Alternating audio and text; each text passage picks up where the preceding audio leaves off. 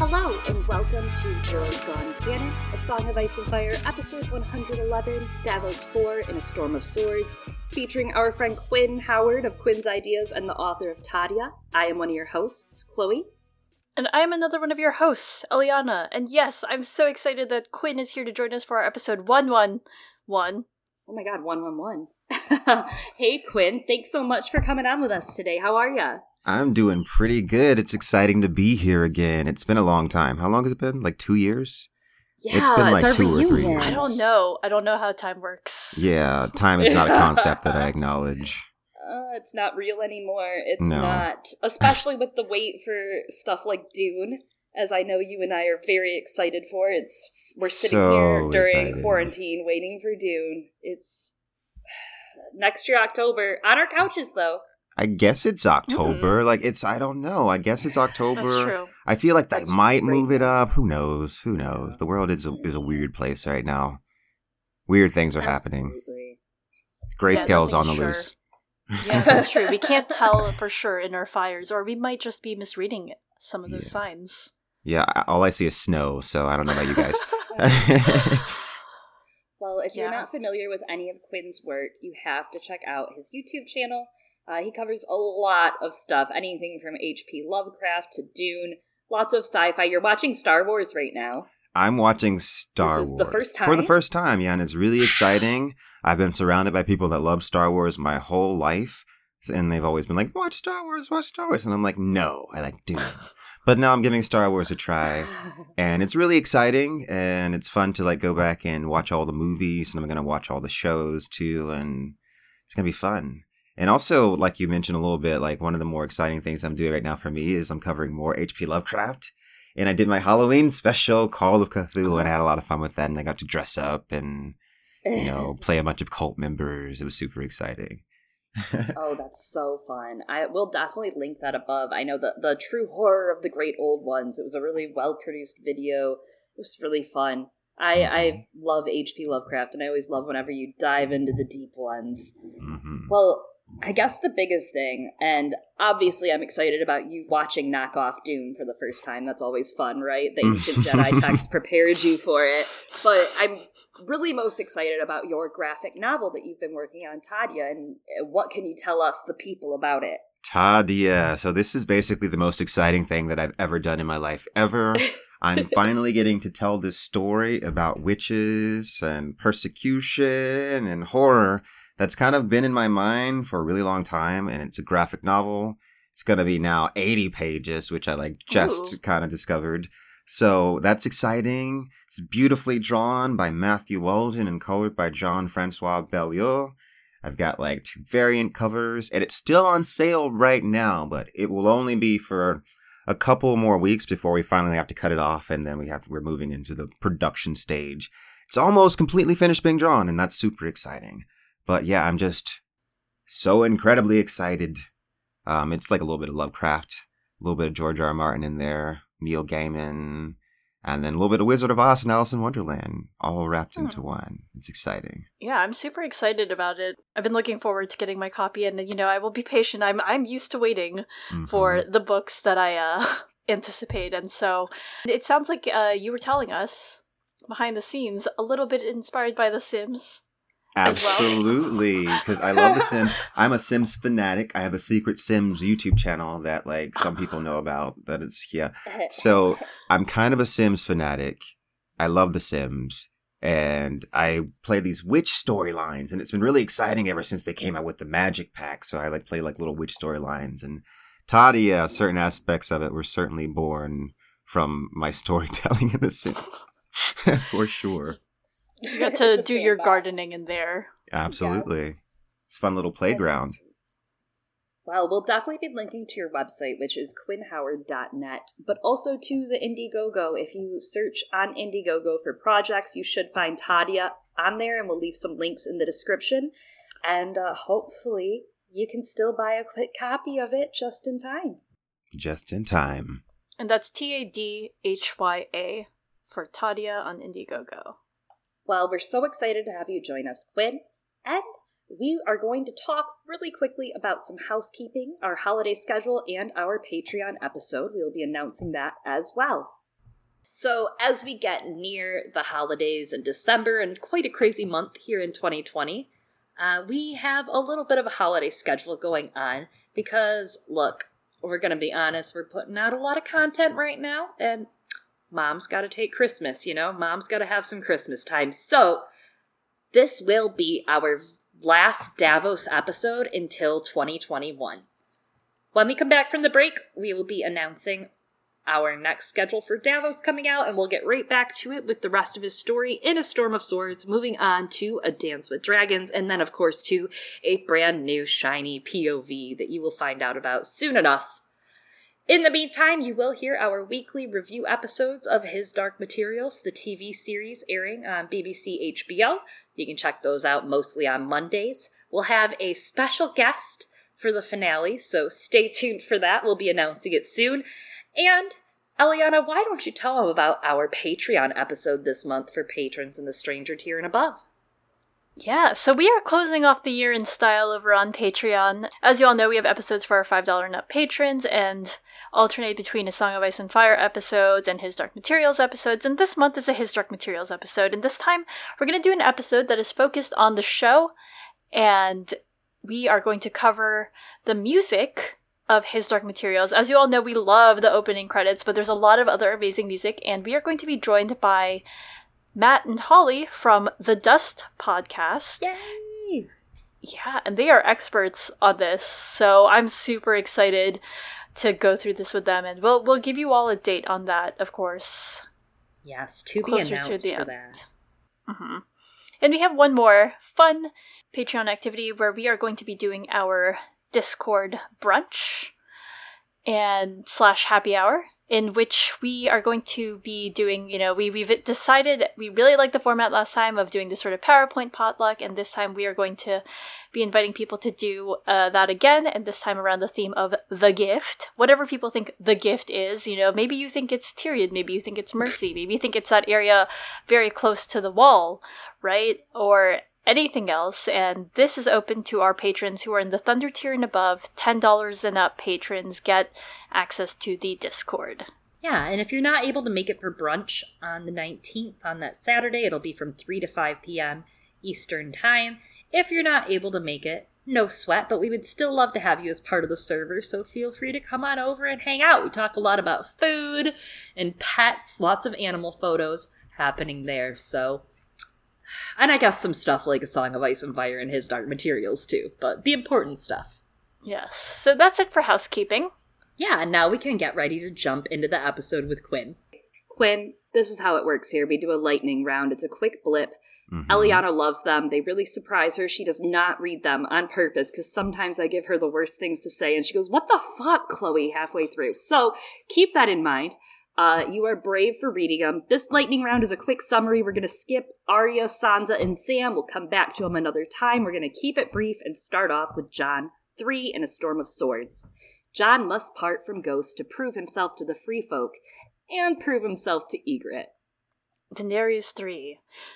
To go north, you must journey south. To reach the west, you must go east. To go forward, you must go back. And to touch the light, you must pass beneath the shadow. Jon 4. The expedition fails to find the Horn of Jormungand. Jaime 4. Lost in his past, Jaime tries to save Brienne as best he can. They arrive at Harrenhal, where they're presented to Roose Bolton. Tyrion 4. Tyrion makes arrangements for Simeon Silvertongue. Tywin commands Tyrion to serve his family legacy. Tyrion plays politics with the Night's Watch. Catelyn 4. Hoster Tully passes away. Between Duskendel and Winterfell's burning, King Robb's campaign loses a whole lot of hope in one night. That brings us into the overview of Davos 4 in A Storm of Swords.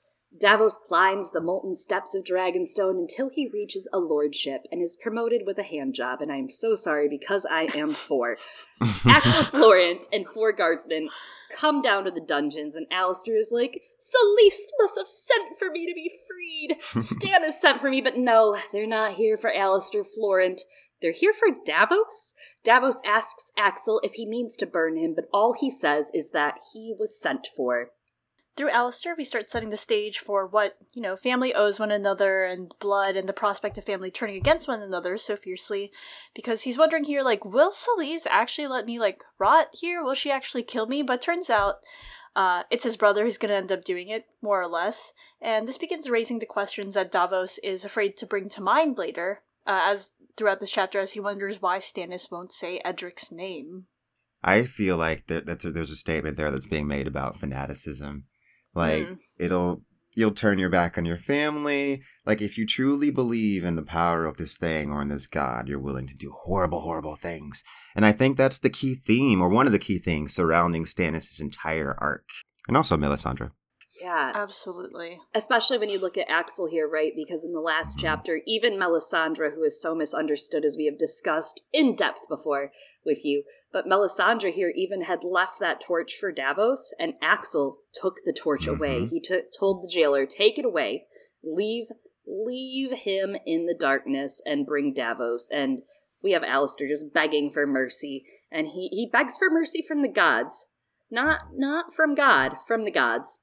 It reminds me of almost like Scientology. If you have someone that escapes the cult, their families will turn their backs on them and be really mean. They do this thing where they'll excommunicate them. And so it reminds me so much of this. It's you deserve even worse because I'm taking the torch.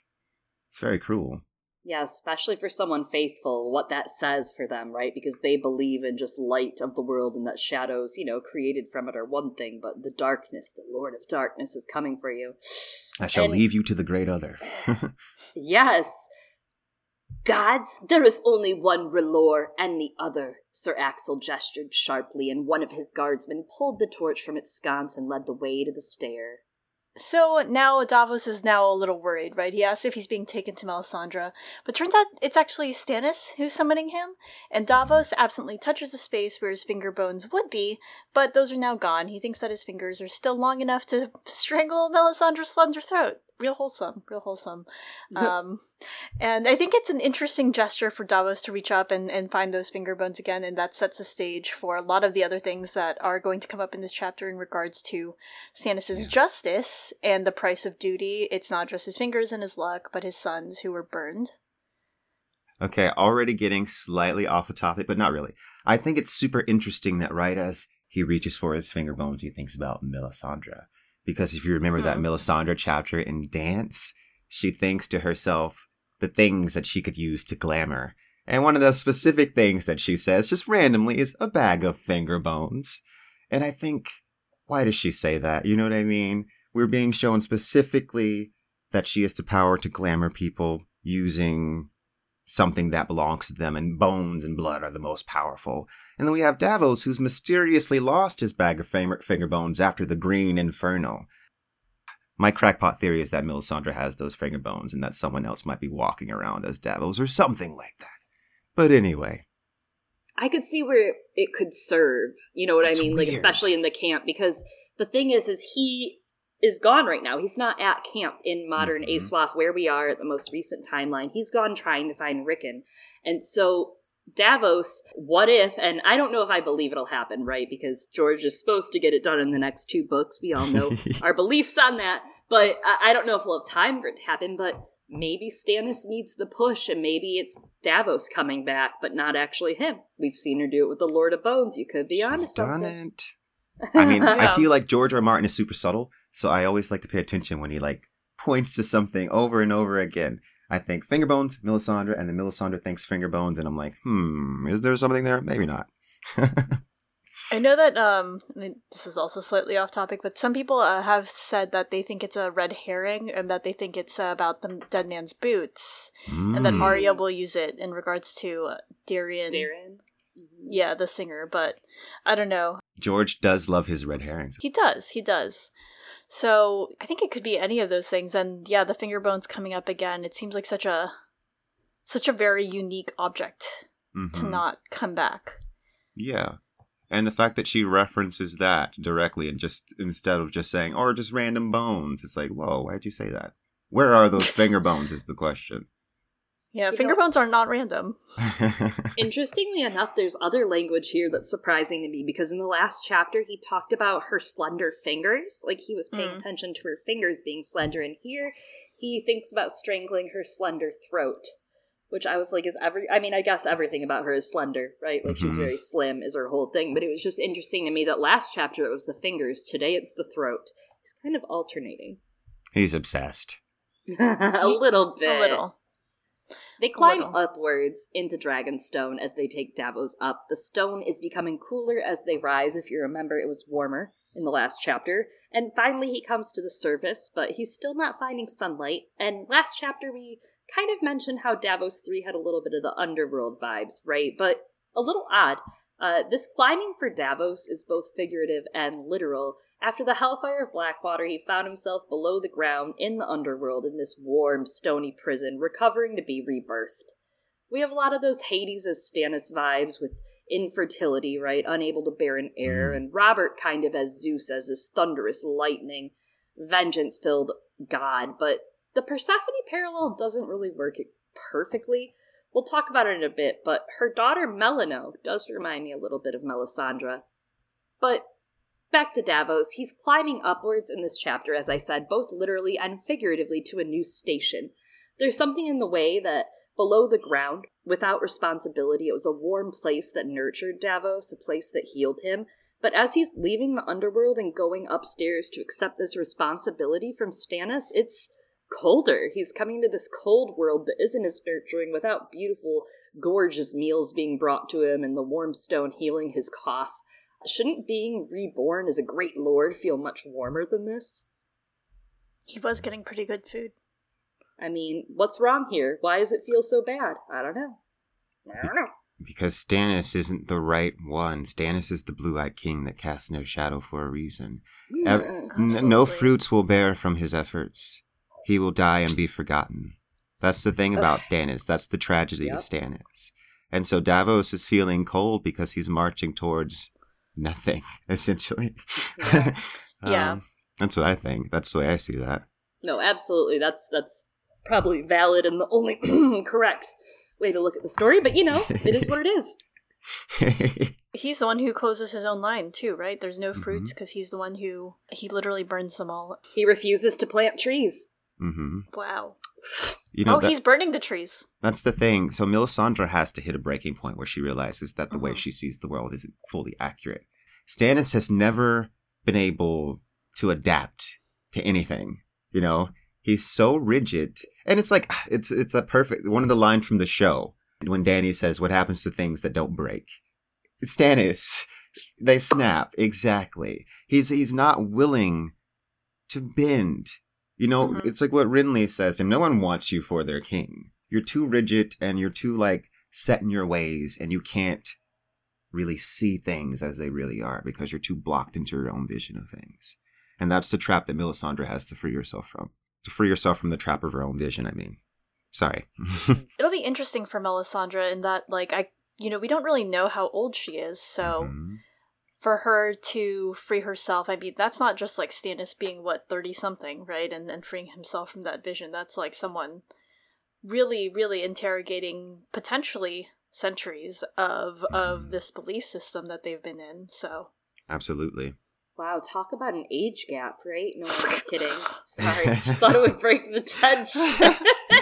Oh my god, yes. Do you think Melisandre is exploiting Stan? Actually, yeah, but we won't get into that. She doesn't know better. She thinks it is. Her fires say so, and what she sees, she needs some contacts, girl. She's convinced. She's so convinced that I always wonder, did someone, tell her that Stannis was the one? Why is she so convinced to the point where she's seeing the truth and not seeing it?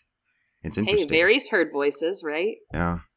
Something speaks from the flames. And we know that power can be transferred because she sees Bloodraven in the... I know I'm skipping several chapters ahead, but she sees Bloodraven and Bran, and it almost messes up her glamour, and she feels it, and she shivers, and she starts bleeding that black blood that's smoking, almost as though her power was faltering. And he looks up, and she says, he sees me. She felt him see her. So if he can affect her through the flame, then I imagine that other players can as well. There comes another. Yeah. Well, Davos's legs are aching as he is brought to the stone drum, where he is reliving the scent of salt water, suddenly filling his nostrils and wind in his lungs, and he prays for strength from them, the gods he believes in, while the queen's men below dance and sing at their night fires. Axel pauses mid-bridge, motioning his men to leave them to privacy, and he basically calls Davos a traitor, tells him if it was my way, you'd be burnt, so would Alistair. Davos is like, I would never betray King Stannis. Okay. But Alistair says he's seen it in his flames. Or sorry, Axel says that he's seen it in his flames. Stannis will sit the throne and I will become his hand. Not wrong. I mean, I'm just saying maybe Axel knows what he's going on here. And Davos, in order to make this prophecy come true, says Axel, will go to Stannis and tell him as much. And the literal thought that Davos has, which I appreciate so much, is, will I? Davos said nothing. Will he though? Okay, Yeah. I just want to say screw you, George R. R. Martin, for all these A names and saying, Right. I know. like, why are you doing this to us? He's just such a monster. It's like, I do sometimes confuse the Alistair and Axel. I'm like, wait, hold on, which one's which? And I think Alistair's the hot one. I'm trying to, I'm starting to remember Axel. I'm like, Axel's an asshole. Yeah. Maybe if I do it like that, it'll stick. But I love the way George plays with prophecy here. yes, Like, it's so good. You will betray Stannis. I just love it. I love it. do you think that Axel can really see anything in the flames? I don't know. See, that's always the thing with George R. R. Martin. How much of it is like, maybe to some extent. I mean, I don't know. Or maybe he's just taunting Davos. I don't know. If I honestly just say I don't know. I think it's Yeah. one of those funny both things. I see that character as a character that more so than anything just kind of like wants power. Because Melisandre Mhm. talks about seeing in the flames as an art. And it takes practice. I would assume that it's not like how it is in the freaking show where just like anybody can just look in the flame and just see a bunch of stuff. It takes skill to interpret what you're seeing. It's like any art. It's like tarot or like tossing stones. It takes skill to do divination. It takes practice to do accurate divination. So maybe he's full of shit, or maybe he's just got like some latent ability, and I don't know. Maybe he did see something. I don't know. Anyone can see things. It's Mhm. interpreting, like you said. So Absolutely. I think he can totally see stuff. And I think, as we've read, A Storm of Swords, A Feast for Crows, A Dance with Dragons, even Cersei's right once in a while. So, Mhm. what if this is just really ironically super right? Like, Mhm. what if he's like, you will betray Stannis, and he's not. I'm gonna be his hand. He's king. I'm gonna be his hand. He is hand. Mhm. He is right in part of this. Mhm. Yeah, Davos is away from him. Mhm. yeah. That is something that I wonder. You know, if it's like something that he's actually seeing because he wants to see it and is using it for his power. Because Axel absolutely seems like that. We see that in the later dance chapters that he's using religion. You know, as you were saying, fanaticism, but he's using it for his own purposes and power. Absolutely. Which is quite contrasted to an extent with Alistair, who's like, what can I do so like everyone doesn't fucking die? Even though he doesn't make like the right call, obviously. Mhm. But that, and I'm just like, because I wonder like if Axel can see into the flames, and that's like a sort of thing that's like, just because you're a shitbag doesn't mean that you don't get some like magical power. Absolutely. thing, You're too. on. Yeah, exactly. Absolutely. Yeah, there's dark wizards. Of course. Exactly. But Mhm. Axel's like, I don't know, not a wizard, just He's just an asshole. It's annoying. Yes. Number one asshole. Mhm. But yeah, so while Davos is out, part of that assholeness is Axel drummed up support from Selyse and also from Salador, and he's like, you know, Davos, if you're loyal and devoted, you will join your voice to ours, and if he does so, he's like, Davos, I'm gonna give you a brand new ship. That's what everyone wants, a company car ship. And Davos thinks like, I think that this guy would rather give me to the pyre than give me a brand new ship, I but think you're right, Davos. maybe I'll do this thing. I'll do this one thing for him. And there's this line here when Axel is describing how Stannis is right now that kind of reminds me of something that Chloe called out in the last chapter about the language of worms, and Melisandre had asked Davos if his heart was full of worms, And Axel describes Stannis as the defeat gnaws inside him, a black worm in his soul, which is interesting, because Chloe, you were talking about Robert as the king of worms. Yes, that line about him, what happens, what happens when worms take over your soul? I don't know, even Robert succumbed. I'm just saying. I'm not saying, but I'm saying. Black worm in his soul, that just gives me symbols of corruption and decay and something that is dying. All of these Stannis symbols, it's just like he's going in the wrong direction. He really is. Even if you think about Blackwater, how he just led all those people to their deaths. Anyone that follows Stannis marches to their death. Everyone's in the snow just dying. Yeah. That's literally what's happening right now, absolutely. Mm-hmm. Everyone could just put on some fucking snowshoes and, maybe they'd be okay, but nope. Nope.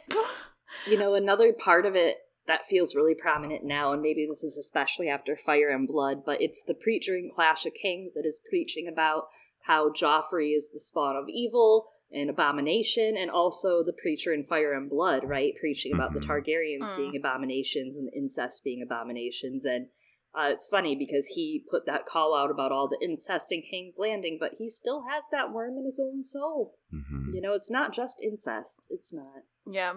This does turn to threats quickly, right? Because if Davos betrays Axel Florent, Axel may not be able to burn him, but he'll definitely make sure that Davos has a quick fall. A nice long trip, if you will. And the garrison is Axel's. He's been castling here for a very long time. He shoves Davos against the bridge, forcing his face out in the yard, and is like, "Do you hear me?" And Davos thinks, "And you dare name me a traitor?" Eventually, they reach the chamber of the painted table, where Stannis is standing next to the carved map of Westeros, an iron brazier lit, glowing next to the king. He wears a gray tunic, a dark red mantle, and a black leather belt, sword, and dagger that hangs at his side, and his crown is red gold with flame-shaped points. It's atop his head, but he seems about a decade older than he was, right, when he was at Blackwater Bay, right before he started the entire battle. He seems think Obama and George W. Bush after office. They looked really effing old. They looked old, but they looked old, Yeah. That's not just stress. That is the toll of what Melisandre is doing to him. See, here's the thing about Melisandre, is that she can do magic and she has these skills, but I don't know if she really fully understands what she's doing all the time. We know that she's learned shadow binding in the East, and she's done all this stuff. But I also, especially from that Dance with Dragons chapter, I get the sense that she's just kind of faking it most of the time. She's like, I kind of know what's up, and then I kind of don't, and I'm putting on an image as I'm more skilled than I really, really say I am. So here we have Melisandre taking a part of Stannis' soul to conjure a shadow that's going out and doing her bidding and taking lives. I can only imagine that has a tremendous price. This is Stannis' shadow that she's conjuring and sending out into the night. So George R. Martin is he's always been very, very clear that magic is costly. So when I see Stannis looking like this withered, aged king, that's what I see. I see someone that's being drained. And I think of that scene from the show where she looks at him and she says, "Your fires burn low, my king. And who has drained them?" Oh, but yeah, there we go. Your fires burn low, my king. Yeah. But yeah, that's just my little thing. No, that's a great point, especially when you think about, when Lady Stoneheart comes back in full swing, what happens? Death pays for life.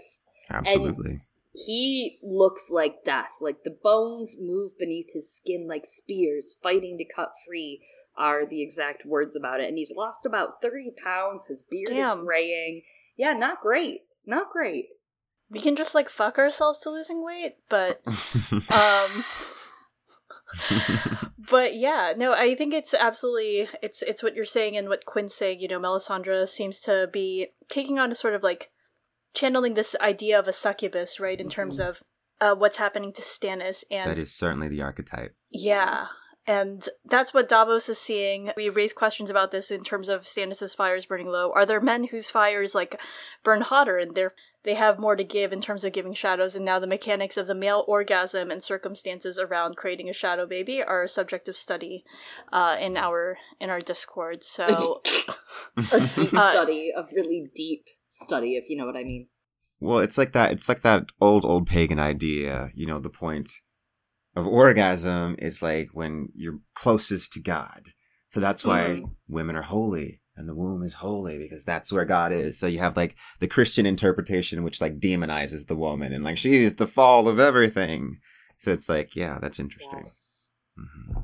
Yeah. The womb is magic, is what I'm saying. Oh, it's something. They are doing that absolutely here, and that's part of why Davos is so afraid of Melisandre, and that hangs throughout this whole chapter. Stannis, though, he does smile faintly when Davos appears, saying that the sea has returned his night of fish and onions. He commands Davos to rise from his knee, and says that he was in need of good counsel, and he asks Davos then fucking, like, trick questions the moment he comes in. He's like, what is the penalty for treason? Davos is like, shit. Really, it's this kind of day. Are you not a traitor, Stannis? Right. You killed your own brother, but whatever. Whatever, though. Yeah, he's kind of, growing up, I remember my mom used to tell me that, my dad had selective hearing, and I'm like, I get it now. Stannis has some selective hearing and selective thinking, and the exact passage is actually really interesting, what Davos thinks. The word hung in the air. A frightful word, thought Davos. Was he being asked to condemn his cellmate? Or himself, perchance? Kings know the penalty for treason better than any man, right? They have it memorized! They literally make the rules. And this is kind of like you, Chloe, being like, I don't make the rules. And I'm like, but you do. What? You do. That's the thing about Stannis. He's like all about the rules, and then he's like, I'm king, but then rules. I'm like, what do you mean, though? You're king. You're king, that's the point, dude. Yeah, there's a lot of that, because Davos here is like, treason. Huh, interesting. And Stannis is like, yes, I'll define it for you. And he says, it's when you deny your king and seek to steal his rightful throne. So Davos is like, oh, yeah, that one, that's death. You're talking about Alistair, what he did. And Stannis goes through this huge spiel, and it's a little revisionist in its history. I'm just saying that this one was like a New York Post or maybe like Huffing, I don't know. You could get it from some places. He's like, I'm not a cruel man. It's not my decree, even before Aegon the Conqueror's day. And then he lists all these people that have committed treason, like Daemon Blackfire, the brothers Toyne, Vulture King, Grand Maester Harith, even Rhaenyra. And he says, and I quote, she was daughter to one king and mother to two more, yet she died a traitor's death for trying to usurp her brother's crown. Interesting, because you just described the secession that it should have been instead of the Dance of Dragons. But I digress.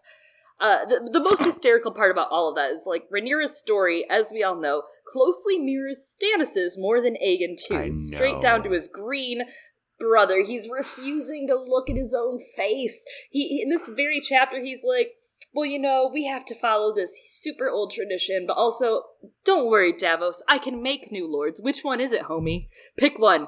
You know what I mean? Fucking pick one. And, like, this is our first mention of Daemon Blackfire, and yes, Daemon Blackfire was a usurper, I get it, but, and maybe this is my maturity and ASWAF at this point of my life, but I'm like, he might not have done an awful job.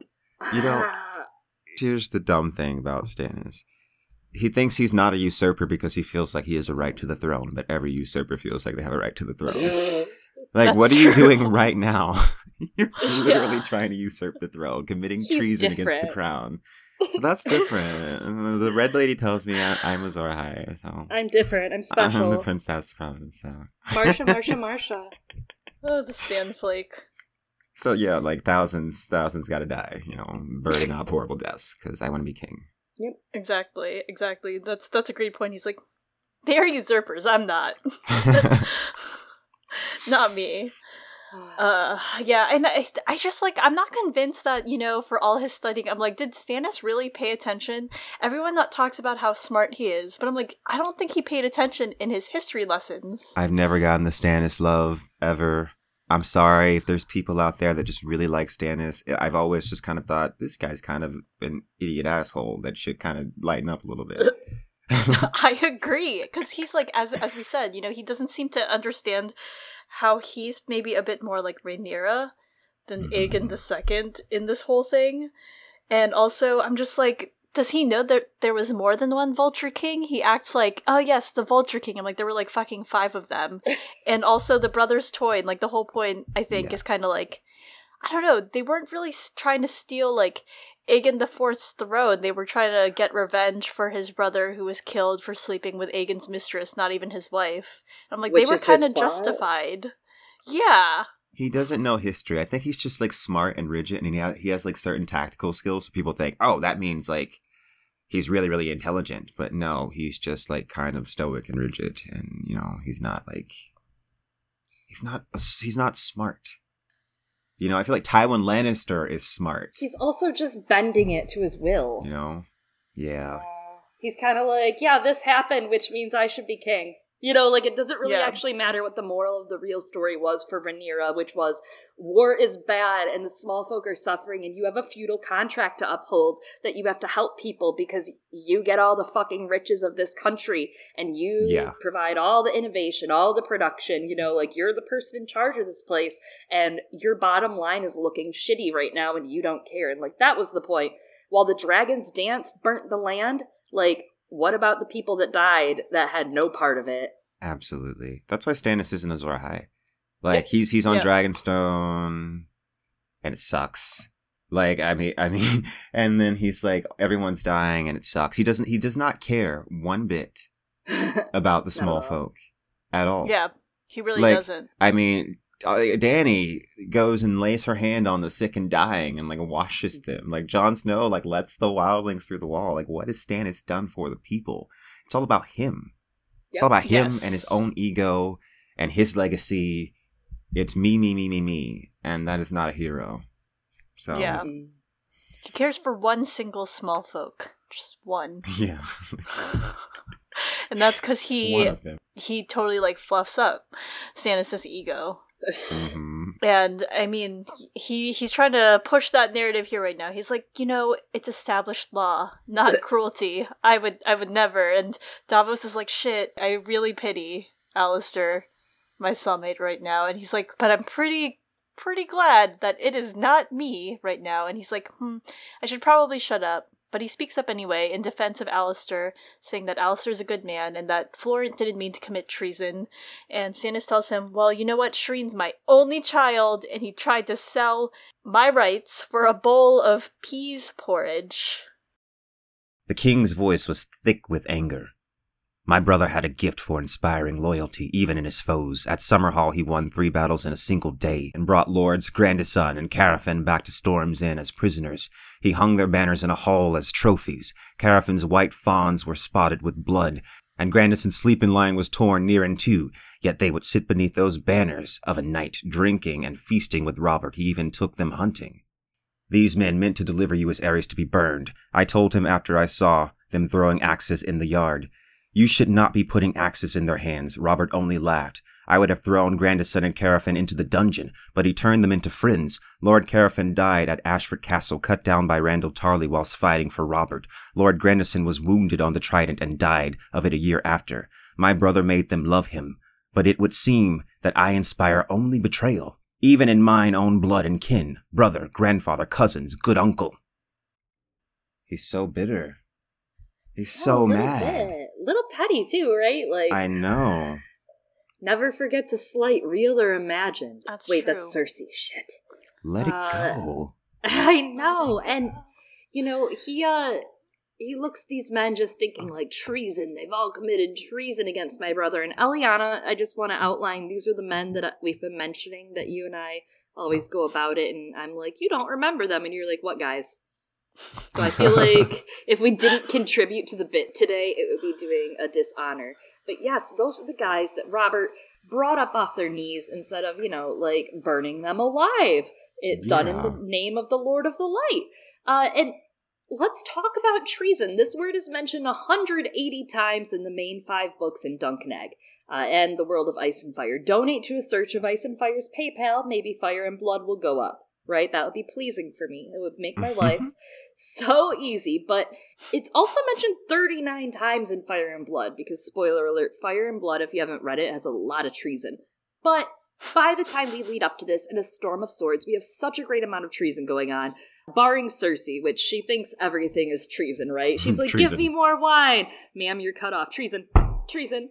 It's a little much, girl, but a Game of Thrones leading up to where we are now. Ned's treason against Joffrey's claim to the throne. And then we have Barristan Selmy's display of treason in the throne room. That's what it's called when we get to Jon 8. In A Clash of Kings, Renly's treason and usurping Stannis, which Stannis does say he paid for his treason with his life. And we have Penrose's treason in not yielding the boy or the castle. Stannis accuses the Lannisters of incest and treason, I'll give him that one. And Tyrion arrests Pycelle for treason against the small council's plans and the Hand of the King's plans. So those are the most prominent treasons we have leading up to A Storm of Swords. And, okay, maybe like 2 of those are treason, right? Most of the people executed for treason or like punished for treason in the story up to this point were mostly wrongfully executed. So it really tickles me that Stannis is like, men who commit treason must pay the lawful price, and I have to uphold the price because those laws are made by men who arbitrarily pay attention to them for their own purposes and their own reasons and their own ambitions, because the treasonous men are threats to revealing that the men trying to become lords suck. And also, Stannis, you are committing treason right now. Yeah. I just gotta remind you that. Yeah. There is no DNA test in Westeros. I'm sorry, Stannis. Stannis has extreme also middle child syndrome where he just everyone in the family hates me and the black sheep. I mean, he kind of is, because I bet he sucks to be around too. It's like, oh my god, Stannis again. It's a reinforcing cycle where he's like, everyone hates me, and it's like, well, if you keep complaining about everyone hating you, we're gonna get annoyed. I know. I mean, you chopped Davos saved your life and you chopped his fingers off. I mean, you're lucky that you have this guy. He's an annoying little fuck. Holy shit. Hall monitor vibes. He's extreme hall monitor. Oh my god. Imagine a 21-year-old comes up to you right now and is like, I'm going to chop your fingers off. Thanks for the onions. They did kind of make him hall monitor-esque, right? In School of Thrones, remember that? Yes! Classic. It's why did I save you? If I was Davos, I'd be I should have just kept my onions and just stayed. Oh, just rode on, Just kept I would have still had all my fingers, It is weird that he's like, yes, the cutting off of my fingers is what inspires loyalty in me. And, Stannis just doesn't get what inspires loyalty in other people, right? The entire chapter is kind of dancing around this idea a couple of times of what is it that makes people lay down their own lives and safety for others, and it's not duty.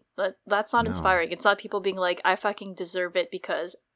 And then he just leaves a blank because, my brother died and therefore I deserve it. And everyone's like, And, the reason people fought for Robert is they believed in him. He was someone that they actually got to know and understand as a person. He was someone to fight for. Or, you could go the Tywin Lannister route and inspire fear in others.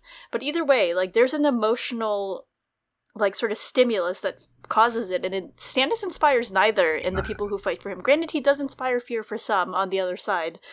But it's not just that Robert had this incredible gift, I think. It's that he was really able to show who he was as a person to these people, and they could see something symbolized in his cause, right? He was threatened by Aerys directly, who was like, I want that man's head. Mm-hmm. And they themselves were being oppressed by Aerys' regime, right? And so they're all in this same idea together, fighting for the same vision of a more merciful future versus Aerys' terrifying one of yes, I think justice is, fire is my champion, and everyone is treason.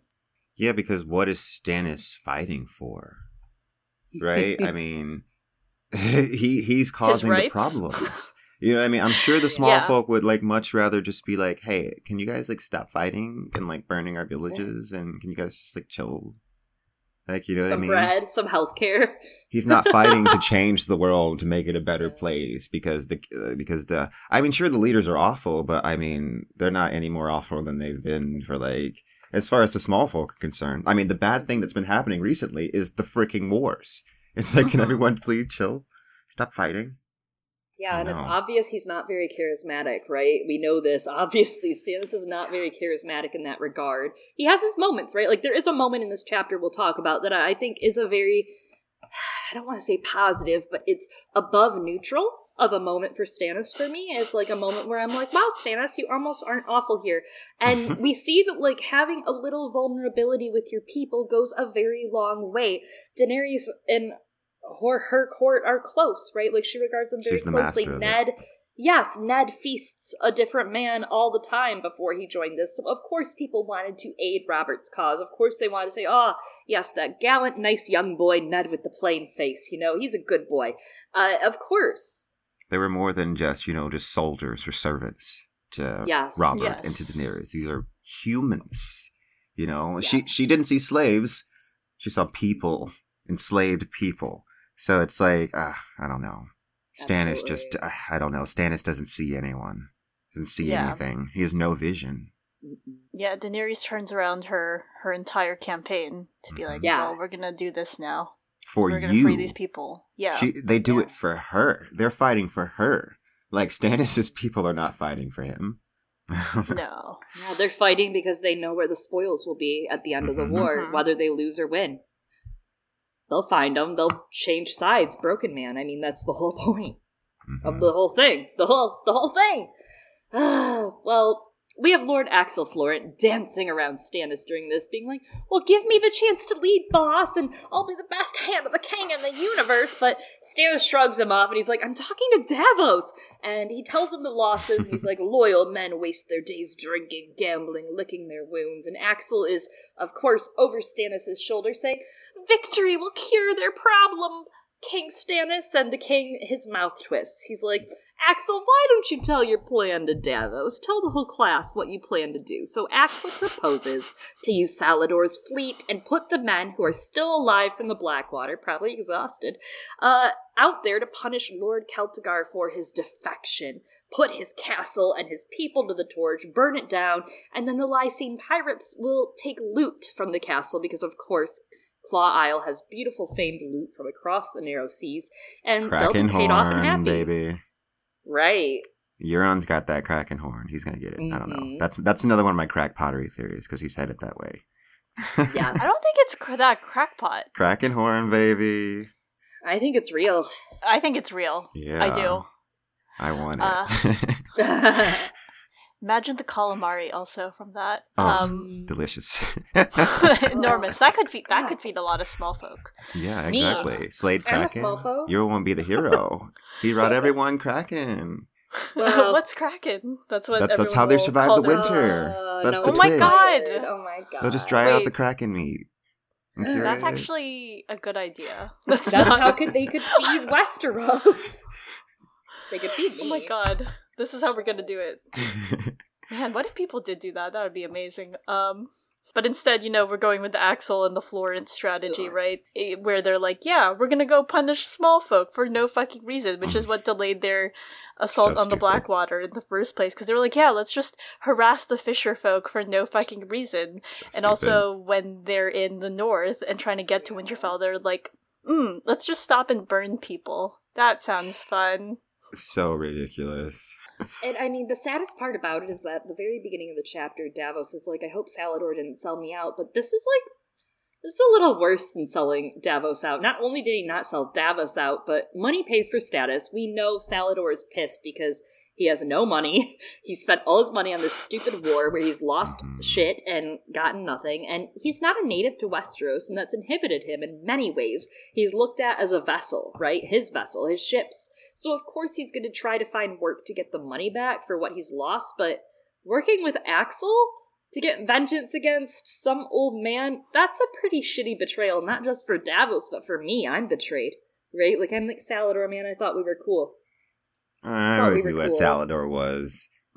It's all about that money. It's all about his money. Some people are like that. Some people are like that. Shit. I always knew he was a cool, colorful dude, but I always knew at the end he'd be like, where's my money? Salador's out there like water thinner than water. Yeah. Gold is thicker than water, though. There's that. That's true. And thicker than blood. Mm-hmm.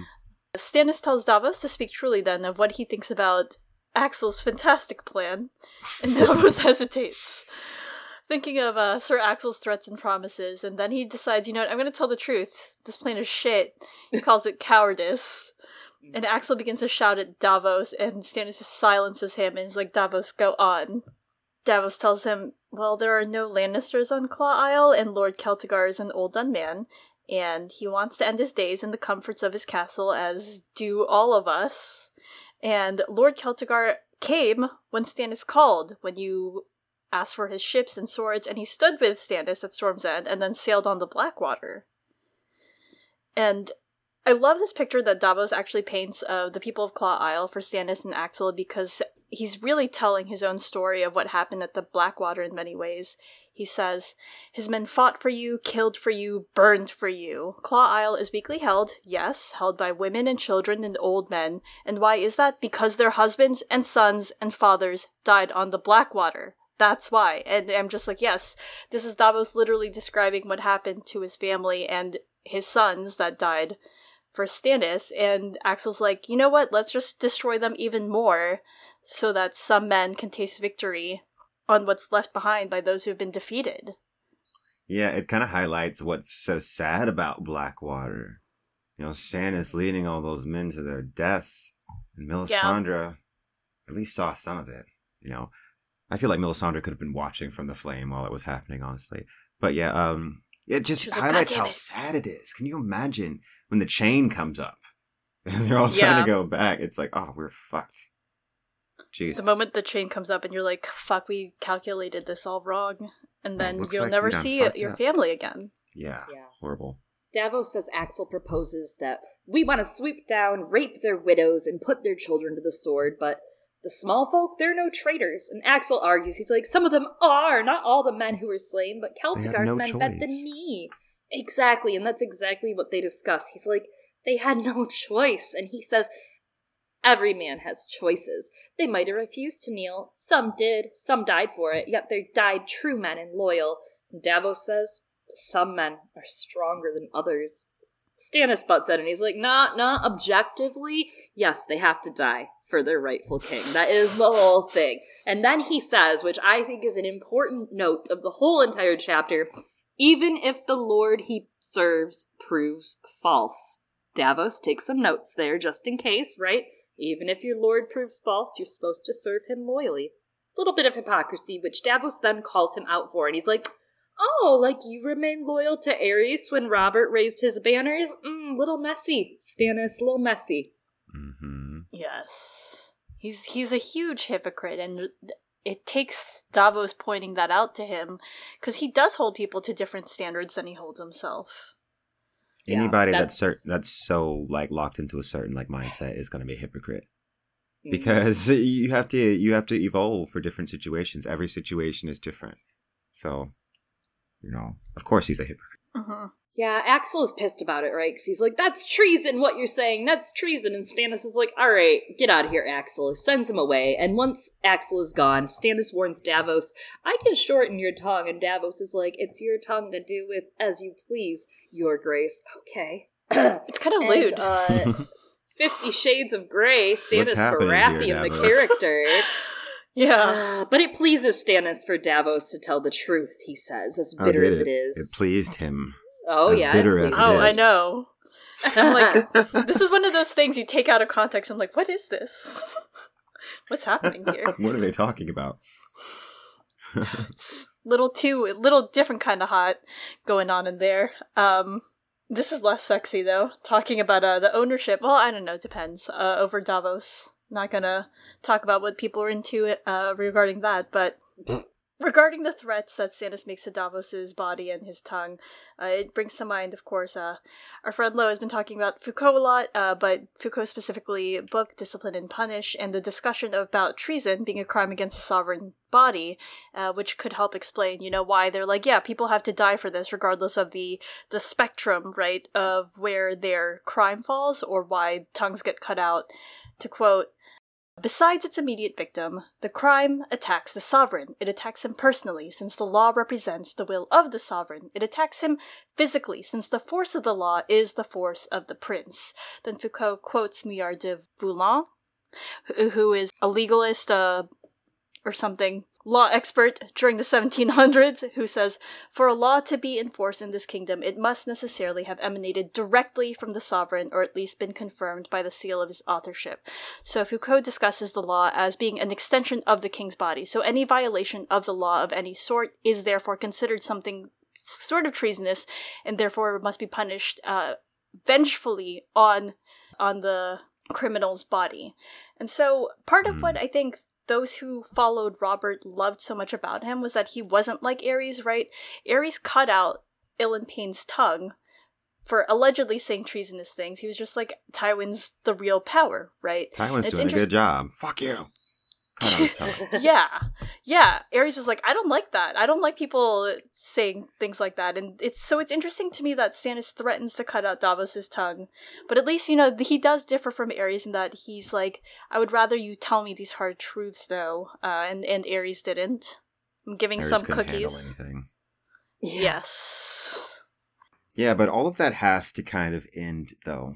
All of this cutting out tongue stuff. Like, I feel like anyone that's, like, constantly being like, I'm going to cut out your tongue. It's like, hey, maybe you shouldn't be following this person. Like, maybe you need to find someone better to serve. Yeah. Honestly, I've never fully understood why Davos just loves Stannis so much. Has he seen something in this man that he's just holding on to? Because I feel like Stannis just has so many flaws that it's just like, oh, God, him? And then what he does, like, we know what he does after this, so it's like, whoa. So, honestly, going back to what Axel or Alistair says, you will betray him, I think you will. I think that's what's going to happen. And we're going to talk about that specifically at the end of Davos's arc, obviously, because you can't give away your hand all at the front of the whole entire story, but I think it's pretty obvious that Davos has to deflect. I mean, he's given everything he can, and the only reason why in this chapter, which he is sitting here kind of horrified by half and half of what's going on, he's like, all right, you're still kind of being a hypocrite, boss. And here he kind of gets rebolstered because Stannis comes out and he's like, we'll make new lords, you're the lord now, and it gives him a little inspiration. But as we get through this, the focal point of the end of the chapter is not on Davos becoming lord, and I think that says something. Mm-hmm. Oh, that is interesting. Yeah. We set off on this monologue from Stannis about how hard it was to choose between King Aerys II, his liege, or of course his blood, his brother Robert. And he talks about King Scab, Aerys, and how that throne was murderous, right? Maegor was murdered by it, and Stannis thinks, I don't know why my brothers wanted it so badly. Or you? Question mark. Also, question mark. He gives us one of the biggest lines that everybody likes to run with to claim that he's not going to burn his daughter. It is not a question of wanting. The throne is mine as Robert's heir. That is law. After me, it must pass to my daughter, unless Selyse could finally give me a son. Rhaenyra? Question mark. Rhaenyra? Question mark. Anyways, he says he means to drain the swamp of all of the Westerosi scum that's been growing there, starting with Cersei and her abominations, and the conversation comes to Jaime. He says that Robert should have stripped the white cloak from Jaime and set him to the wall as Lord Stark urged, and he said that instead Robert listened to Jon Arryn. And then he says my new favorite line of the entire series, I was still at Storm's End, under siege and unconsulted. I was under siege and unconsulted. Oh my god. Jesus, Stannis, have some fucking self-respect. Fuck. Oh my goodness. Grow spine, kid. Stannis, No one asked me. He acts like... And it's just so obvious what he wants, right? And he can't say it. He doesn't know how to say it to even himself. Unconsulted. Unbelievable. He's so bitter and hurt by everything in the past. That's why it's just like so rigid. It's almost like a Tywin kind of rigidness, but like Tywin is way less pathetic than Stannis, I feel like. But he didn't complain that no one respected him. Because he got respect. Like, people respected Tywin. I mean, I feel like Tywin is kind of what Stannis was trying to be. He's trying to be like Tywin. He wants to be like, he wants to have that level of respect and fear, and people just do what I say because I'm in charge of this. But, like, no one ever respected him. So he could never grab onto it. And he definitely envied the way Robert inspired loyalty. And he was so bitter that Renly was able to amass such a large army, and that Renly had like, he's like, this is mine, Renly, why? And that's why he's like, he feels bad about killing Renly, but it's also that level where he's like, yeah, you were taking it was my turn. Well, yeah, it's that bitterness. Yeah. He has to justify it for himself because he can't live with it. And I think in this chapter he is tempted to go Tywin route, right, with the Claw Isle plan. That feels a little reminiscent of... Burn the villages, burn the farm. Yeah, it feels very reminiscent of those Lannister sorts of things with, like, what happened to House Rain. Oh, yeah. Shit. Yeah. But even though, like, Stannis is tempted to start going the fear route, which I think he every now and then he tries to do it, what he ultimately wants is that Robert route with the love, because I think that the speech is kind of like his so many vows, they make you swear and swear, especially in coming up with the whole, like... Ooh. Aerys or Robert, which one did he end up picking? And also, like, a Jaime chapter comes right after this one, so that's why it's really interesting that he's like, Robert should have stripped the cloak from Jaime, and it's a similar dilemma, right, that Jaime faced in that moment too. It's simultaneously his family, right, because Tywin's coming in, and he was told to bring Tywin's head and his duty, and also the question of the deaths of thousands versus the death of one man and his own honor when it comes to the Edric Storm stuff. In a second. And I think it's also the same dilemma. It keeps coming up in the story, right? That Aemon faced and tells Jon of what is honor compared to a woman's love, what is duty against the feel of a newborn son in your arms, or the memory of a brother's smile. And, you know, Stannis keeps saying he doesn't want the throne, but, like, nobody fucking tries that hard unless they really fucking want it. He wants it. He does. He might not want power or kingship in the way that someone like Axel does, but he wants it in that he wants someone to finally be like, yes, Stannis, good job, you did it, you deserved it. He wants to be seen. That's that middle child syndrome. That's why I think I've related to Stannis. I'm a middle child, so I feel like, you're kind of invisible. But like he wants to be seen, and he feels like this is the way that I can finally be seen. Like, I'm not like the big badass with the axe like Robert, and I'm not like the pretty boy like Renly. But if I am king, then everyone has to do what I say and look at me and respect me and see me. Absolutely. That's what's happening, I think. And you didn't do what Stannis does, and that's why you're on this podcast and we like you. Unlike how no one likes Stannis. The stewing in the bitterness, like, everyone hates me. Yeah. Despite being a middle child. Not an attractive trait at all. Yeah. And you know, like you said, he wanted people to see him and love him, and that's why, like, everything in this speech, he never lets up on the whole Robert thing, right? Because he's chasing Robert's love this whole time. That's why he's chasing Robert's chair. That's why he's like, we can't say that. He keeps saying that Robert loved him little, or that, like, he wants beloved striked out of that letter. And he nurses those grievances, right? He thinks that Dragonstone was a dishonor, and it wasn't. Robert was just a jock and didn't really think about it. He's like, this is cool, right? You can have Dragonstone, the old Targaryen thing, and really you get like the old Storm's End thing that we've had for forever. Yeah. Like Stannis, you got the cooler castle. Dude, I would have loved... I know Dragonstone looks so crappy in the show, but the book version of Dragonstone with the dragon towers and all that stuff. Yeah. It's so Aegon's Garden!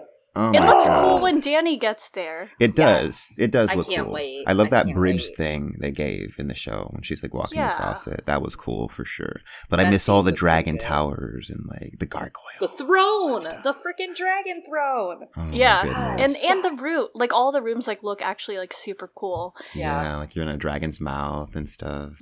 Yeah, but yeah, Stannis is chasing after the memory of a brother's smile, and he doesn't know. No, he sure doesn't. Well, Stannis does want the truth, for once. He never asks for the truth, but from Davos, and this time he wants the truth about Davos murdering Melisandre, and he's like, Davos, this is not her, for once, lol. He's like, this is not her fault. She wasn't there, curse the imp, the pyromancers, Imri, curse me, which Davos refuses to, as we know, but not Melisandre, because she remains faithful, and Davos is like, hey, you had a faithful servant once, his name was Maester Crescent, and Melisandre killed him, but again, he's like, no, he killed him, idiot, which is actually true for once He's again. right. Stannis making points, like, Davos, Melisandre you're didn't do pissed. shit. Yeah, no, don't blame her, don't at her, it's not okay. Stannis says she had no more part in it than I did, and Davos is surprised. Stannis is like, alright, good, well, now that you're settled on that, Listen, the boy is sick, Pylos has been leeching him, which all sounds kind of good for a second. Davos is like, wait, is this Devin, my son? And Stannis says, no.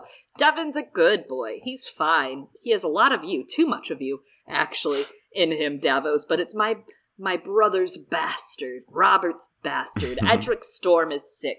The boy, because he doesn't say his name, as we know, and Davos says, I met him in Aegon's garden, and Stannis immediately sighs, and he's like, as she wished, as she saw, referring to Melisandre. He asks if Edric charmed Davos, because he would have learned that gift from Robert, who Edric worshipped. Stannis says Edric forgets that he's bastard-born, growing up with the gifts of swords and cloaks and ponies, and that Varys, the spider, made sure to remind Robert of the boy's existence and birthday every year. Can Renly you was no imagine better. saying such a thing? The boy forgets that he is bastard-born. Like, what? Who the What does fuck that matter? cares, right? Bitch, who cares? I'm bastard-born and I'm cool as fuck. Most of us are. Yeah! Shut the fuck up. What the So hell? salty. He's like, how dare he have a birthday? How dare I he didn't be get the birthdays. He could have thrown his own birthdays if he wanted. I mean, know. You could have had awesome parties, Stannis, with cake, balloons, whatever you Ponies. wanted. You could have made it Honestly. happen. babies. You could have made your life into something beautiful, but you just chose to stew in your own bitterness and then kill your own brother with dark magic. So yeah, you deserve what's happening, kind of. You're a kinslayer. You're cursed. Now all you Yeah, have I are agree. velour titties. And then he's still super bitter about it, right? He talks about how Renly was no better than Edric, and that Edric was just raised by the Castellans and the Maesters. And then Stannis says that they were victim to his charms, and that Penrose had rather died than give him up. And I'm like, it's Robert's ghost, but I'm just like, maybe they just like actually loved Edric. Yeah. What is his victims to his charm? Like, Oh what? my god, he's not manipulative. He's just a boy, and they loved him because he grew up Fucking there. 12. Yeah. Yeah, that means like they Robert. liked him, Stannis. Victims to his charm. Oh my god. It's like if we're reading another series, Historic Materials, and he's like, I see him as like the Lyra of and Storm's End as Jordan College. Oh, my yeah. goodness. Oh, he's just a boy. Shit. And that's reiterated, right? Because then he goes, you know what? Okay, again, I have to give Stannis like one whole prop here because he says, how could he think I would hurt the boy? I chose Robert, did I not? When that hard day came, I chose blood over honor. But Davos thinks he does not use the boy's name. Davos hopes that Edric is going to recover. And Stannis is like, yeah, it's a chill. No more. He coughs, he shivers, he has a fever, he'll be fine. Pylos will set him right. And, you know, he by himself he's nothing, but he does have my brother's blood. As she said, there's power in King's blood. And Davos knows who she is, and he knows who the boy is, right? He doesn't need these decodings. Stannis shows him the painted table saying, look at my realm, by rights, my Westeros. Stannis calls the Seven Kingdoms folly, and he says even Aegon saw that as displayed in the table, because there are no borders. It's one realm, one king to rule them all, right? Davos says one king means peace, and Stannis says he'll bring justice to Westeros, which Axel Florent does not understand. Yeah, he doesn't. And I'm just like, honestly, if Stannis gave this speech to people, instead of being like, it's your duty to follow me, if he sold them a vision of peace that he sees in justice, Exactly. people might actually want to follow him. That's what inspires people. Mm-hmm. And then, this hypocrisy in this next part, too. Stannis agrees that the Celtigar plan was evil and that Celtigar must still pay a price. And he's all like, every man shall reap what he has sown, from the highest lord to the lowest gutter rat, and some will lose more than the tips off their fingers, I promise you. They have made my kingdom bleed, and I do not forget that. You are making your... How many people died for you? Yeah. Like, the Battle of Blackwater was bloody. And you will... Yeah, so I just see pure hypocrisy there. Pure hypocrisy. You're continuing to make the kingdom bleed. Everyone who is under you is suffering. Nobody is happy right now. Yeah. Okie dokie, Stannis. I mean, the Asha chapters are pretty damning. Mm-hmm. They are. Just saying. I mean, the Northmen are kind of okay. yeah. Yeah. They're like, whatever, we're fine. This is normal, walking through the snow. Yeah. God. the numbers of the Southerners who followed him, those are decimated though, Yeah, right? just like Yeah, just it's over. dwindled. Yeah, it's like crazy. Yeah. And he's like, why does no one vote for me? Saying shit like this. Anyway. He commands Davos to his knees along with owning his tongue, and that he knighted Davos once for his onions and fish, and he's of a mind to make him lordly. Davos is smart because at first he's like, no, that's okay. I'm alright without that lordship, man. I'm good. I already lost all my kids, you know what I mean? I'm alright. He's like, being lordly is false, and Stannis says that being lordly is false, which is hysterical. And he commands him to kneel, and we get our first glimpse at Lightbringer, which Melisandre, of course, has told us. The red sword of heroes, drawn from the fires where 7 gods were consumed. The room seemed to grow brighter as the blade slid from its scabbard. The steel had a glow to it, now orange, now yellow, now red. The air shimmered around it, and no jewel had ever sparkled so brilliantly. But when Stannis touched it to Davos' shoulder, it felt no different than any other longsword. There is no heat. It's a glamour. It's a glamour. It is. It's all fluff. It's nothing. It's not real. George R. Martin always tells us that it's not real. In this scene and in future scenes, he's always being like, it's not. It's pretty and shiny. Yep. It's not real. Yeah. It's pretty cut and dry. Mm-hmm. The Baratheon brothers were chasing things that weren't real in general. Illusions. You were so right. Yep. Ghosts. You're 100% right. Like Robert was chasing Lyanna, and then Renly was chasing this idea that he could be king, and now Stannis is chasing something. I don't even know. I guess whatever. Yeah, you're right. The All ghosts just of their chasing parents. illusions. They could have had something real if they looked around them at each other, but they didn't. It's the difference of the Starks, right? This is off topic, but like the fact that Robert thought that Lyanna would just be like this, I'm gonna be your wife, like, is ridiculous. Bitch, I'd be mad if you were going to strip clubs every night too. Like, come the fuck home. You know, like, we'll make a house here. If you don't want to make a house with me, what's the point? Honestly, Lyanna might have killed him sooner. Lyanna might have slit his throat at night. You know, we could have had a better realm. If he had his throat slit sooner, yep. Oh, a wolf tore his throat out. I don't know who did it. Darn. The series is over. That would have been cool. That would have been an interesting way for them to say it.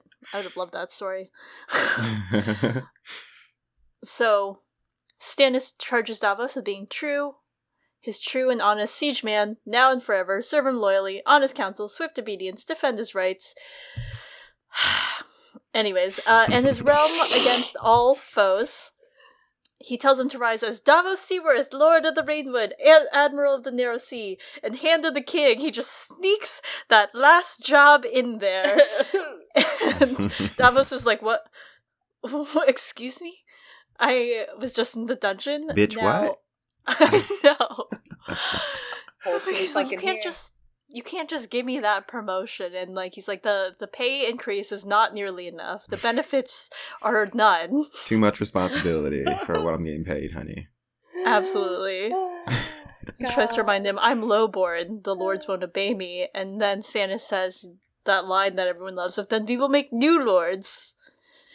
And Davos is like, I'm unqualified. Yeah. Davos is like, I can't read or write. And Stannis is like, it's fine. Maester Pylos will do these things for you.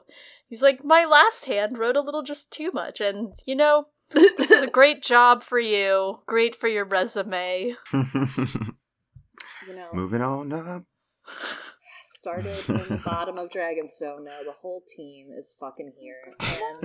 And Eliana mentioned it earlier about the Jaime chapter, and I'm glad that she already broke the surface because I didn't want to be shit posting on the podcast, but Jaime and Brienne get in the prefect's bathroom, take a really hot bath, right? The prefect's bathroom. That's all I could think of. God. I mean, it feels like that.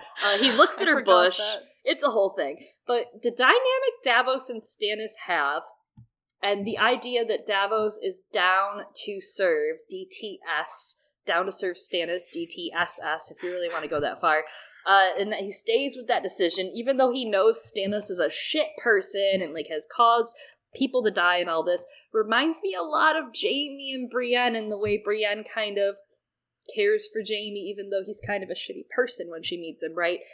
Even up to when he tells her in the next chapter, you swore a solemn vow. And even that tension, like, it does have a little sexual tension, as it does with Davos being like, yes, you own my whole fucking life now, Stannis. Where do you want me to put this tongue, Stannis? Oh my God. You know where. And Jaime, like, in detail describes in the next chapter that the people he swore to serve back in his days and swore to turn the other cheek and look away from their crimes were mad for fire. There's a little something there, and I do think that there could even be an echo for Davos's plot, right? What does Jaime do for the woman with wildfire in her eyes in his plot, right? What does he do for Cersei? Abandons her. Maybe Davos still has room to abandon Stannis. Yeah, I mean, Jaime does refuse that hand job, so Davos could. If only Davos had refused this hand job. If only.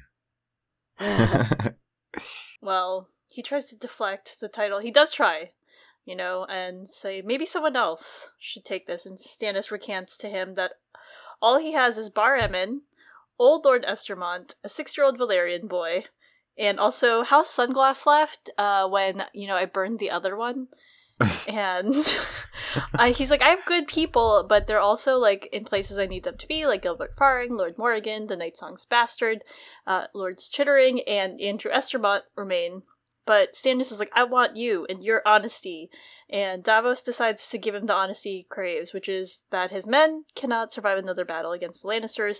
And then Melisandre makes her entrance in her silks and satin and has a covered dish in hand.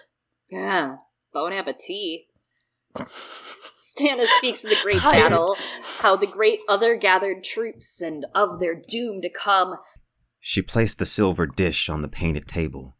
Unless true men find the courage to fight it, men whose hearts are fire. Stannis stared at the silver dish. She has shown it to me, Lord Davos, in the flames. You saw it, sire? It was not like Stannis Baratheon to lie about such a thing. Yes, Stannis had seen the ashes drifting white in the fire, but they had turned to snow and a ring of torches circling. The cinders became men in black behind the torches, shapes in the snow. For all the heat of the fire, I felt a cold so terrible I shivered. And when I did, the sight was gone, the fire but a fire once again. But what I saw was real. I'd stake my kingdom on it. And have, said Melisandre. The conviction in the king's voice frightened Davos to the core. So, the first thing that Stannis actually mentions that he sees in this vision is snow with a capital S. Snow. It is the beginning of a sentence, so, like, that could mean anything. But it's pretty clear in Melisandre's chapter, and, it really makes you think. It means a lot. I mean, Stannis is marching. Look, snow, winter, cold, death. And then there's also Jon Snow on top of that. So it's like double meaning. She asks for, she's looking for Stannis and she sings snow. Snow is death. Winter is death. Stannis, he's seeing a lot of snow. That's death. And it's also maybe Jon Snow. So I think it's like dual meaning right there. Totally. Yes. Like Robert saying, kings popping up from beneath the snow. Kings, Ned! Kings out of the snow. Ned sweating bullets. He's like, that must be me. What? It's funny because it all really vaguely reminds me of the Fires of Pompeii episode from Doctor Who, where you have some seeing into fires. Yeah, bringing it back. I figured you might know what I'm talking about. Peter Picaldi, he comes back to play Doctor Who because they do and the it's episode. Connected. They do connect. He's like, where did I see this face before? They had this whole thing, and I had totally forgotten it. So they hit me like so good with that one. I was like, we fucking love fan service. If you do it right, good for you. Like, do it right. It's not that Doctor hard. Who's Go on the the best internet. at it. Doctor Who is so good at it. Overall, though, I think obviously the Night's Watch is pretty obvious, and it also kind of reminds you of the others, and even of, as Dany in a bit here before, is getting her Unsullied army, right? And I find Melisandre's push to have Stannis be the one reading the fires and taking accountability interesting, kind of making him read it and him take accountability for the decisions he's making, not just so Melisandre can be responsible for it, as he reiterates in this chapter that it's not her fault. He is the one choosing his way.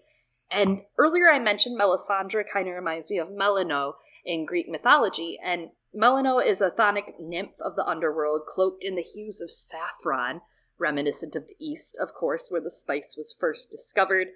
She's been a bit erased by mythos. She's been syncretized with Persephone, but she was the daughter of Persephone and Zeus. Zeus was disguised as Hades and raped Persephone to produce her because, of course, the infertility problems rose with Hades. So, she was responsible for bringing nightmares and madness to people, buried in imagery not dissimilar to Hecate. This is kind of what Davos sees Melisandre as this woman filling Hades' mind with madness and nightmares. But here, with him reading the fires instead of Melisandre, it forces Davos to kind of start to reckon with his god being responsible for his actions. We end up seeing Davos push Stannis to do the right thing through Storm, in that reckoning, beginning to make schemes and cover-ups to do what he thinks is the correct thing for his god's regime, as we'll see with Edric moving forward, and possibly with his decision to bring Rickon back, or not, later. Melina was born at the mouth of the Cocytus in the underworld, where Hermes in the underworld aspect as a psychopomp was stationed. According to him, she brings night terrors by manifesting in strange shadowy forms that are plain to the eye, then shadowy, then shining in the darkness, and can drive mortals insane. So the purpose of her point in the hymn is showing Orphic initiate understanding and respecting her nature, thereby averting the harm she has the capacity for causing, just like Melisandre. Like, okay, I just want to make a comment on Melanone. I'm not familiar with her, but yeah, just an observation. Like, all of the women in Greek mythology have such sad stories. I was just reading up on Medusa for a video that I'm working on, and Medusa, in the most terrible version of that myth, she's raped by Poseidon in Athena's temple, and then punished by Athena. Because she got raped. Yeah. And then she's turned into this horrifying monster, and then Perseus comes and kills her for no reason when she's minding her own business so he can conquer his enemies. It's like, what? Like, why? Yeah. But yeah. No, I agree. Mm-hmm. She was so maligned. Yeah. And I know that some people like to go with a more optimistic view that Athena might have turned her to protect her, but then I'm like... I have heard that viewpoint, but it's like, what? But then why did she help Perseus? Yeah. And you turned her into a she right? could never love. If she looks you in the eye, you turn to stone. So that's not a gift. It's obviously a curse. Yeah. And the gods just love doing that. The gods suck. That's the moral. That was, I think, the moral of a lot of these. Davos attempts to puzzle out the meaning as we attempt to puzzle out the meaning of what happened to all the women in Greek mythology, and Melisandre solves this one for him. It means that the battle has begun, and that man's hour on Earth is near done. Thank God. Westeros must unite under her true king, the prince that was promised, Lord of Dragonstone, and chosen of R'hllor, and Stannis thinks that R'hllor has chosen pretty strangely, wondering why him and not his brothers, and... interesting. Davos feels this way like a second ago. Anyways, Stannis admits to seeing Renly and his peach in his dreams, juice running from his mouth, but blood from his throat, and says that had Renly done his duty, they could have defeated Tywin, and it would have been a victory, and he's very clear that it's like a victory that even Robert would have been proud of. Like, interesting. And again, don't get Stannis started on Robert, who's also in his dreams, who's laughing and drinking and boasting. You know, Stannis, you also could have cooperated with Renly, you know. I know Renly was just, like, kind of in the wrong, but honestly, if everyone had just listened to Renly, maybe things could have been better. Like, Ned, too. Like, honestly, when Renly had that idea, like, we should just, like, get the fuck out of here. Like, yeah. I don't know. He should have maybe listened, but whatever. Yeah, Renly was like, shit's over, dude. You gotta go. This is it. Take the TV and get out. Yeah, bring the Tyrells in, you know. Yeah, I mean, Ned was just like, oh, that's cute. Renly likes this girl who looks like Lyanna. They had the best of each other. If they would have just joined up, it would have gone okay, right? Like, you guys have the halves that the other is missing. You have the military prowess, you have the battle prowess, you have charisma, and, like, neither of you has two brain cells to rub together, but I mean, we can try our best. We could have decided who gets to be king afterwards. Like, let's do the thing, and then we decide afterwards who gets to be king. Then we kill each other. Exactly. If it was that important, and if it meant that much to uproot the Lannisters, you guys would have done it by now. That's the big thing. It's about pride. It's not about the Lannisters. Yeah. It's not about helping the people. It's not about the kingdom bleeding. It's not about any of that. It's all ego. Even beyond that, you know, like how If we go even back more, he could have stood by Robert Moore, but then he fled King's Landing when John Arryn died. Absolutely. Why weren't you there to protect your king? Your brother, yeah. And then he has, like, the audacity to shit on Ned, which, again, another little Jamie I parallel, know. right? Because they both really have a hot/hate Ned. Like, they're like, I would hate fuck him or get hate fucked by him. I'm not sure which. It depends on the scenario. But, yeah, like, they both really hate Ned because of shit that they did. Yeah. Yeah. So... It's like, wasn't my fault, dude. I don't know what to tell you. Well, Melisandre says that Stannis is a righteous man, and he's like, no, I'm a righteous man with leeches, Mel. And she reiterates, hey, I said this earlier, but this is not the right way. It could work, but it isn't going to really work, and you know how to make it work. Give me the boy. It's a surer way, a better way, and I can wake the stone dragon, which sounds like a great idea for everyone involved. And he says, he is only one base-born boy, against all the boys of Westeros, and all the girls as well, against all the children that might ever be born in all the kingdoms of the world. I love that there's a lot of ambiguity in this line, right? Just because they use the word boy as opposed to anyone's name. Because it becomes, I think, just as much about Joffrey as it is Edric. Mm-hmm. Maybe even Robb, in some ways. He's not baseborn, right? But Stannis does hesitate right before he says his name when he throws the leech in the fire. Mm-hmm. Jon. Oh, yeah. Also Jon. He's aight. It's not like we spent months on him. I don't know him. Who is he? Stannis says he's innocent, that Edric is innocent, and Melisandre's like, the boy shamed you in your marriage bed. And he's like, no. Again, Stannis is actually, like, seeing almost clearly, and it's really strange. He's like, Robert did that. And he says, I won't burn the boy. He's friendly with my daughter. Okay. And he's my blood. Okay. And then we launch into, of course, the beautiful passage that we cannot not read. Your brother's blood, Melisandre said. A king's blood. Only a king's blood can wake the stone dragon. Stannis ground his teeth. I'll hear no more of this. The dragons are done. The Targaryens tried to bring them back 6 times, and made fools of themselves or corpses. Patchface is the only fool we need on this god-forsaken rock. You have the leeches, do your work. Melisandre bowed her head stiffly and said, As my king commands. Reaching up her left sleeve with her right hand, she flung a handful of powder into the brazier. The coals roared. A pale flame writhed atop them. The Red Woman retrieved the silver dish and brought it to the king. Davos watched her lift the lid. Beneath were 3 large black leeches, fat with blood. The boy's blood, Davos knew. A king's blood. Stannis stretched forth a hand, and his fingers closed around one of the leeches. Say the name, Melisandre commanded. The leech was twisting in the king's grip, trying to attach itself to one of his fingers. The usurper, he said. Joffrey Baratheon. When he tossed the leech into the fire, it curled up like an autumn leaf amidst the coals and burned. Stannis grasped the second. The usurper, he declared, louder this time. Balon Greyjoy. He flipped it lightly onto the brazier, and its flesh split and cracked. The blood burst from it, hissing and smoking. The last was in the king's hand. This one he studied a moment as it writhed between his fingers. The usurper, he said at last. Robb Stark. And threw it into the flames.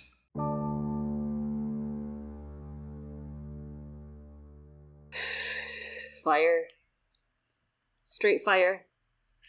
And blood. So creepy. God, the way he describes the black leeches full of blood writhing and trying to attach itself, that is like, I wouldn't have even been, so disgusting. Leeches, I have to say, one of the most terrifying insect parasite animal type things. Like, oh my god, horrifying. I have had one on me and it's horrifying. It's gross. Oh no.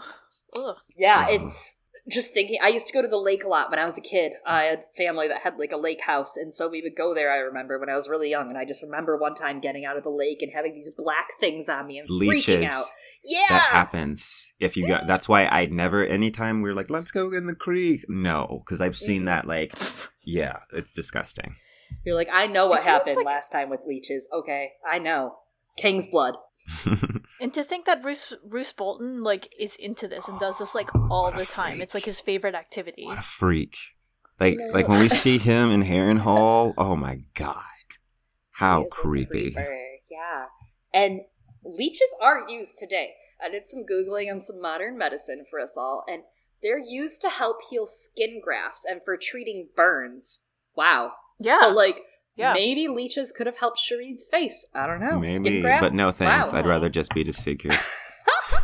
People use people use maggots and stuff too. For Okay, like no, that. that's enough, Eliana. That's At enough some of point. that. Okay, that is enough of that. Any wormy crawly things, that Fire and Blood chapter with the snakes with hands and faces, like no.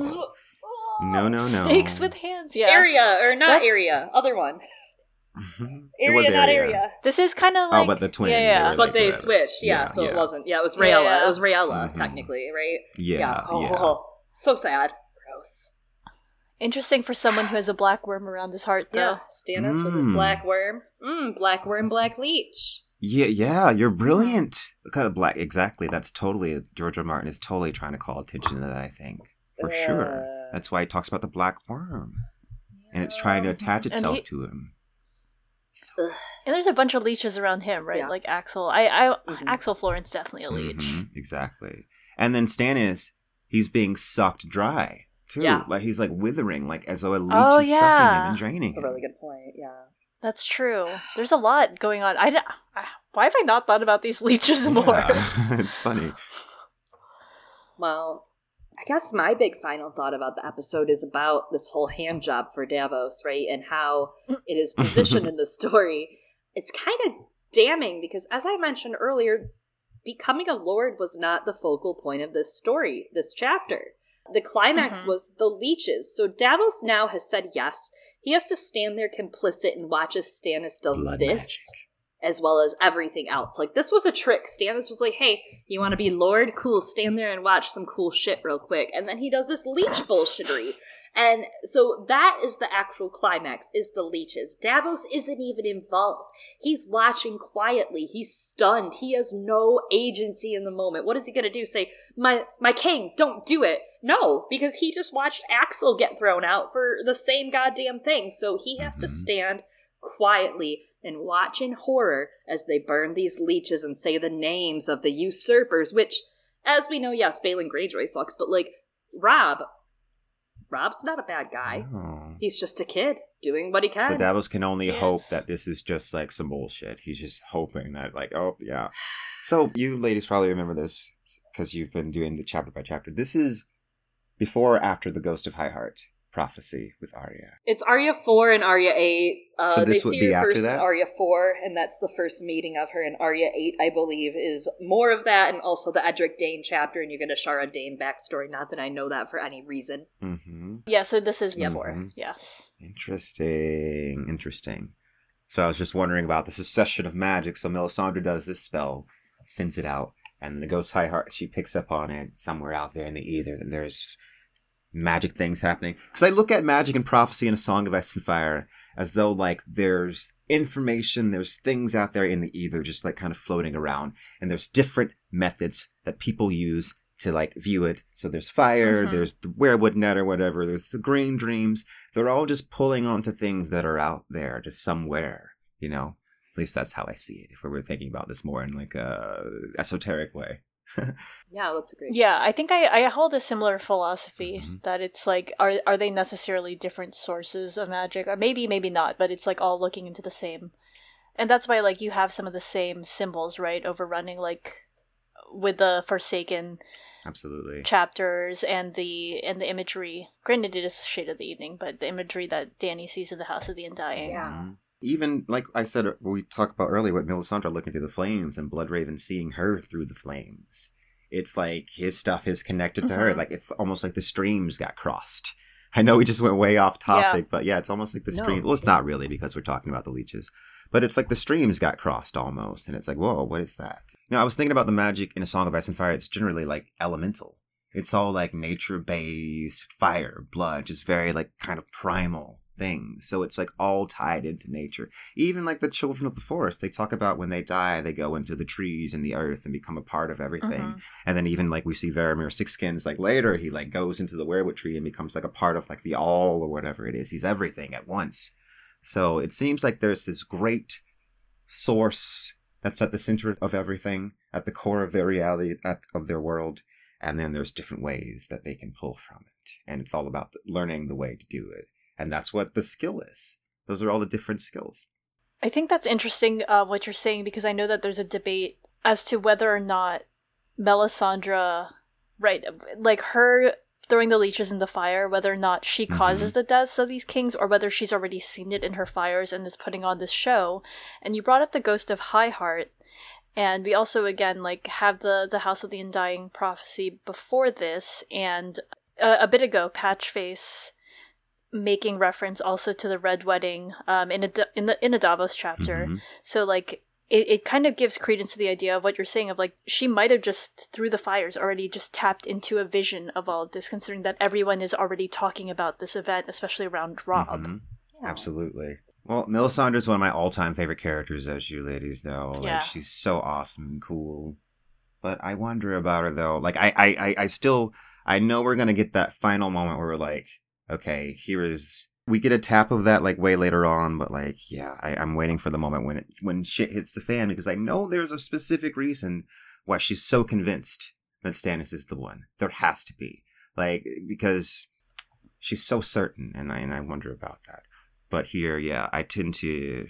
Back to the leeches just for 1 second. If it comes to whether or not she saw them or whether or not she did it, if I had to choose, I guess I would say that she probably saw it beforehand and then threw them in, because she's telling Stannis that it's not going to work. She's like, this isn't what we need to do, yada, yada, yada. And she does it just to be like, okay, I'll sate him. Yeah. So it makes a lot more sense if this isn't like a real spell. It's just like, yeah, I know they're going to die, so this will look convincing. So, well, that's part of her trick right in her chapter. We get that reveal of the smoke and mirrors, and how, I mean, that's the thing is, like you said, I don't know, she's going to have to do some stuff, but I think, like, Melisandre, yes, absolutely is a gray character, which is so funny since she doesn't believe so, right? Like, she thinks she's just like, no, I'm white. I am good. There's only good and bad. As we move forward, we'll see the onion scene with the chopping of the onion, right? And some rot of the onion falling off. And guess what? The onion is still good beneath that rot. So I think that Stannis is going to be a really big learning point for her as well, because she's going to realize, oh, I fucked up. Oops. Yeah. She's going to be a really interesting one for those POVs. I mean, as you said, we learn a lot in that, and she does bust out, like, those powders to put on more of a show here in this very moment. The ones when she talks about, as you said, those smoke and mirrors, and it's so interesting to see behind the mirror and what we're going to get in Winds as, like, more things, you know, test her faith. That's one of the things that the show kind of did right towards the end, when they have Melisandre kind of realizing the mistake. And she just becomes dejected, and you just kind of see, like, the illusion fade for, like, a little bit. And you get the sense that this is a very tired person. This is the person that's been working hard for a really long time and is, like, just so convinced. And, you know, they just kind of want to rest. And I get it, because Melisandre, we can get into a whole thing about Melisandre, but yeah. We did. Yeah. we did. We'll link it below. We absolutely did. Quinn, it has been a pleasure to have you on. Thank you so much for joining us for Davos. It was a fun reunion about mostly Melisandre, right? Again, please tell everyone once more where they can find you on the internet and check out all your stuff and buy Tadia. Absolutely, guys. Well, Quinn's ideas all over the place. I'm on Twitter all the time, setting fires and pissing people off. And on YouTube is the main place you can find me, Quinn's Ideas. Check out my Dune content and other sci-fi, and definitely have a gigantic backlog of the Song of Ice and Fire content going back years and years. So, thank you, girls, for having me. It's been awesome. It's been awesome to go canon. Thanks for coming on. You officially are a girl gone canon now. Congrats. Yay! Oh my god. Yeah. I'm so excited. Yeah, check out Quinn's Dune content. My therapist is a big fan. I think you told me that last time. That's not a joke. Yep. So it's so hilarious. As always, you can find us online and check out our social media as well, at Girls Gone Canon on Twitter, CANON, or shoot us an email if you have questions, comments, concerns, theories, pet pictures. We recently got a great set of pet photos from our friend Sarah, and that is at girlsgonecanon@gmail.com. Yes, or be sure to subscribe to us on many of the other different ways. Maybe these are kind of like different elements that you can see the Girls Gone Canon stream of Google Play, iTunes, iTunes is Apple Podcasts now, Amazon Podcasts, iHeartRadio, Pandora, Spotify, Stitcher, Acast, Overcast? Yes. All and of if the you're cast. if you're looking for one more place to throw the podcast into your feed, you can check out our Patreon over at patreon.com/girlsgonecanon, where we also produce extra content. We will have a new patron-only episode for patrons in the Stranger tier and above this month. That is a His Dark Material themed episode. Look out for that. As always, I have been one of your hosts, Chloe. And I have been another one of your hosts, Eliana. And I've been your guest host. No, Yes. you are. You're another one of our hosts. He has been another one of your hosts. Yes. Indeed. Who are you? You have to say your I'm name Quinn. again. Hi, guys. Oh, I'm willing the podcast to Quinn when we die, so. Amazing. I'll still be alive for sure. All right. Oh, wow. Maybe coming back how many times? At least 9. At least Like 9. Melisandre. Cat's out of the bag. Absolutely. All right.